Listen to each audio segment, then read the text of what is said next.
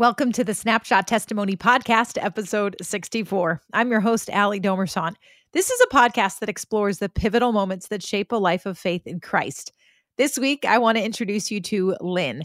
She grew up in a big family, but shared a special relationship with her younger brother, Jim. Despite a 10-year age gap, he was the one who shared Christ with her. He prayed for her, discipled her, and helped her walk through some really tough seasons of life. But when he was killed by a drunk driver at just 21 years old, she had to face her toughest season without him. Here's Lynn's story. My brother Jim is the second youngest in a family of 8, and I'm the second oldest. Okay. And we grew up pretty happy, with a lot of children, hardworking dad, very fun-loving dad, and a hardworking mom, of course, but no church. Very little background in church.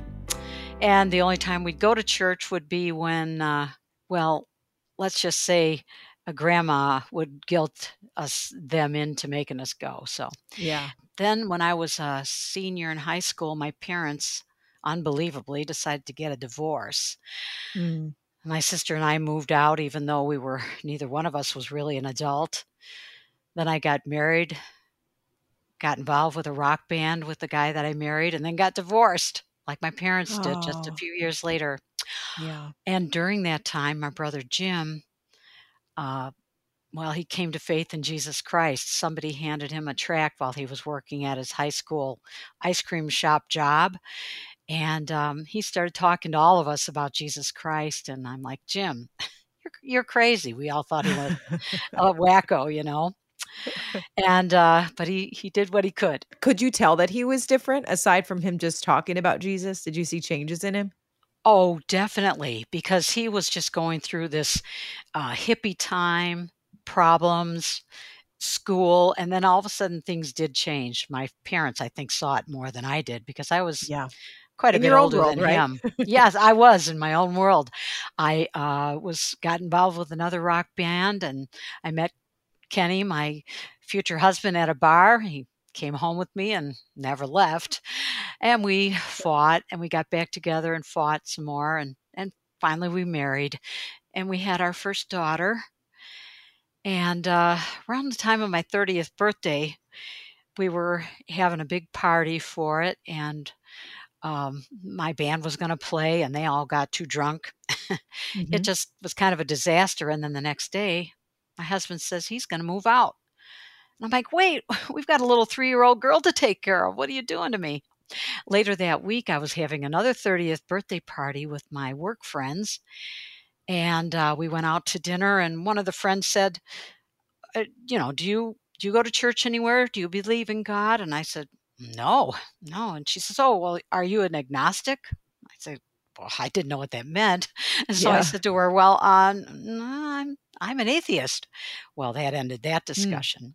So after the dinner, I went into the bar with a couple of friends who wanted to stay and have a few more drinks. It was Christmas in July is what they were doing, playing music from Christmas time. And I went out and smoked a joint with one of the girls and came back in. This was my lifestyle then, and came back in and to have another drink before I went home. And all of a sudden, the lights got very, very bright.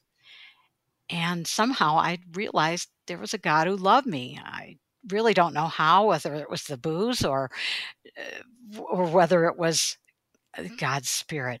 But I left quickly, began sobbing, drove home, and said to my husband, I've got a religious experience and I'm going to bed. So obviously when you sobered up, it wasn't this, you still had a belief that you didn't have before, right? Even after you were sober? I realized there was God. That was a big step for a person who says she's an atheist, No, where was Jim in all of this? Did you still have a relationship with him, or? I talked to my brother Jim about what had happened in that bar, and he invited me to church. So the next Sunday, I began to go with him to church, and the following Sunday and after that, I remember reading through the part of the Bible called the New Testament for the first time, and I began to better understand what it meant to be loved by God. The Bible says, "For God so loved the world that he gave his one and only Son, Jesus, that whoever believes in him will not perish but have eternal life." I cried tears of joy as I read the Bible for the first time. Wow. God's love was so beautiful to me, and tears of sadness that I had never cared if my life pleased God at all. Hmm. I learned I was special to God, so special that he sent his Son, Jesus Christ, into this world to give his life for me.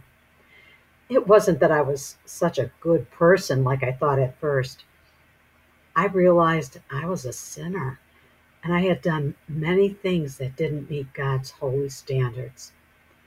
The Bible says if a person commits even one wrongdoing, he or she is a sinner. I began to realize that was true for me. Those who believe in the Son of God have eternal life. Jesus died on the cross to save me from my sin. The penalty of eternal separation from God was erased on the cross of Christ, who died for my sins. He didn't stay in the grave. He died for my sins and rose from the grave. He's alive. I realized that God, through Jesus, wanted a personal relationship with me, and I accepted him. God loved me. I asked Jesus to forgive me. I was now God's child through faith in his Son. Wow. As Jim encouraged me and guided me. And he really became my discipler. He taught me to pray and he taught me to go to church. And so Wow. fast forward, about a year or two, and he realized that God wanted him to go into ministry. And so he was graduated from high school by this time, a couple years, and he decided to go to Bible college in Florida. Well, I wasn't too happy about that, but of course I was happy for him and God's leading in his life. And so he was away at Bible college, and I was having to learn to kind of stand on my own 2 feet as a Christian. And I had a good, solid church, thanks to Jim. And so uh, I realized that my marriage wasn't going so well. And I thought, well, a second child, that's going to fix our marriage. My husband wanted nothing to do with church or faith. And we learned before my son was born that he had serious medical problems and was going to have special needs for sure. Wow. And I right away called Jim, and him and his friends were praying for me. And Ray was born, and he had to have surgery pretty much right away. And I, we didn't know what the future held for our special little guy. And about 3 weeks after Ray was born, my brother Jim was killed by a drunk driver while he was working at his part-time job. Wow. And of course, our family was devastated. My parents were, How old was he? 21. 21. Wow. Yeah. So here I was, my son in the hospital. My marriage was not going well, and my brother Jim gone. And he was the one that you always called when he was the one I depended on. He discipled me, and he was the closest thing, closer than a brother. He was my brother in Christ too. But I sure do still, we all do, miss my brother Jim a lot. Yeah. When you think about how the Lord wove all of that together, obviously years have passed now. What do you see? What do you see now maybe that you didn't see then with God's hand in all of it? Well, first of all, it was a time when I had to learn to trust God more than my brother. So in a way, it produced growth in me. I think hard things often do. I learned later that Jim was likely at a prayer meeting praying for me and the rest of my family on that night that I had that event in that bar. Really? Yeah. Whoa. Tell me more about that. So Well, it was a Wednesday night, and he went to a church that had a prayer meeting on Wednesday nights, and he used to pray. He'd have the whole church praying for the whole the whole family, so very likely I was direct answer to Jim's prayers. Yeah. Yeah.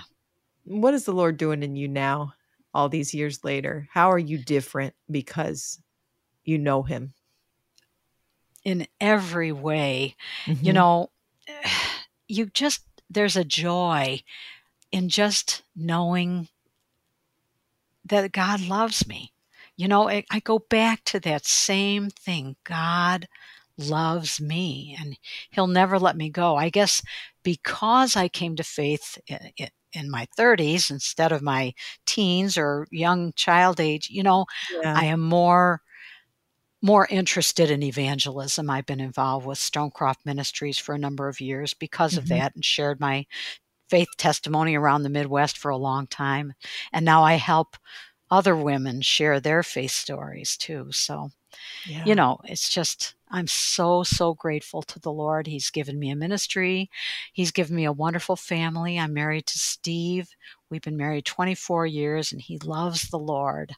So, and I Mm. never forget how long Jim's been gone, because my son was born right then. So my son now Mm. he's 36 years old, and he does have special Wow. needs, but he's doing pretty good. He graduated from a school in Union Grove, Wisconsin called Shepherd's College. It's a Christian Oh, yeah, I've college heard for, of it. Yeah. yeah, guys and gals who have special needs. Wow. Yeah. 36 years. I've So just he learned to would be in depend his more on God, I guess. Snapshot Testimony is a Moody Radio podcast. If you enjoyed today's episode, would you take a minute to leave a review on Apple Podcasts? These reviews are so important. They're the first thing potential listeners look at when they're trying to see if a podcast is worth their time. Plus, you may hear your review in an upcoming episode. I'm your host, Allie Domersant. Together, we're sharing the moments that shape a life of faith in Christ. Thanks for listening.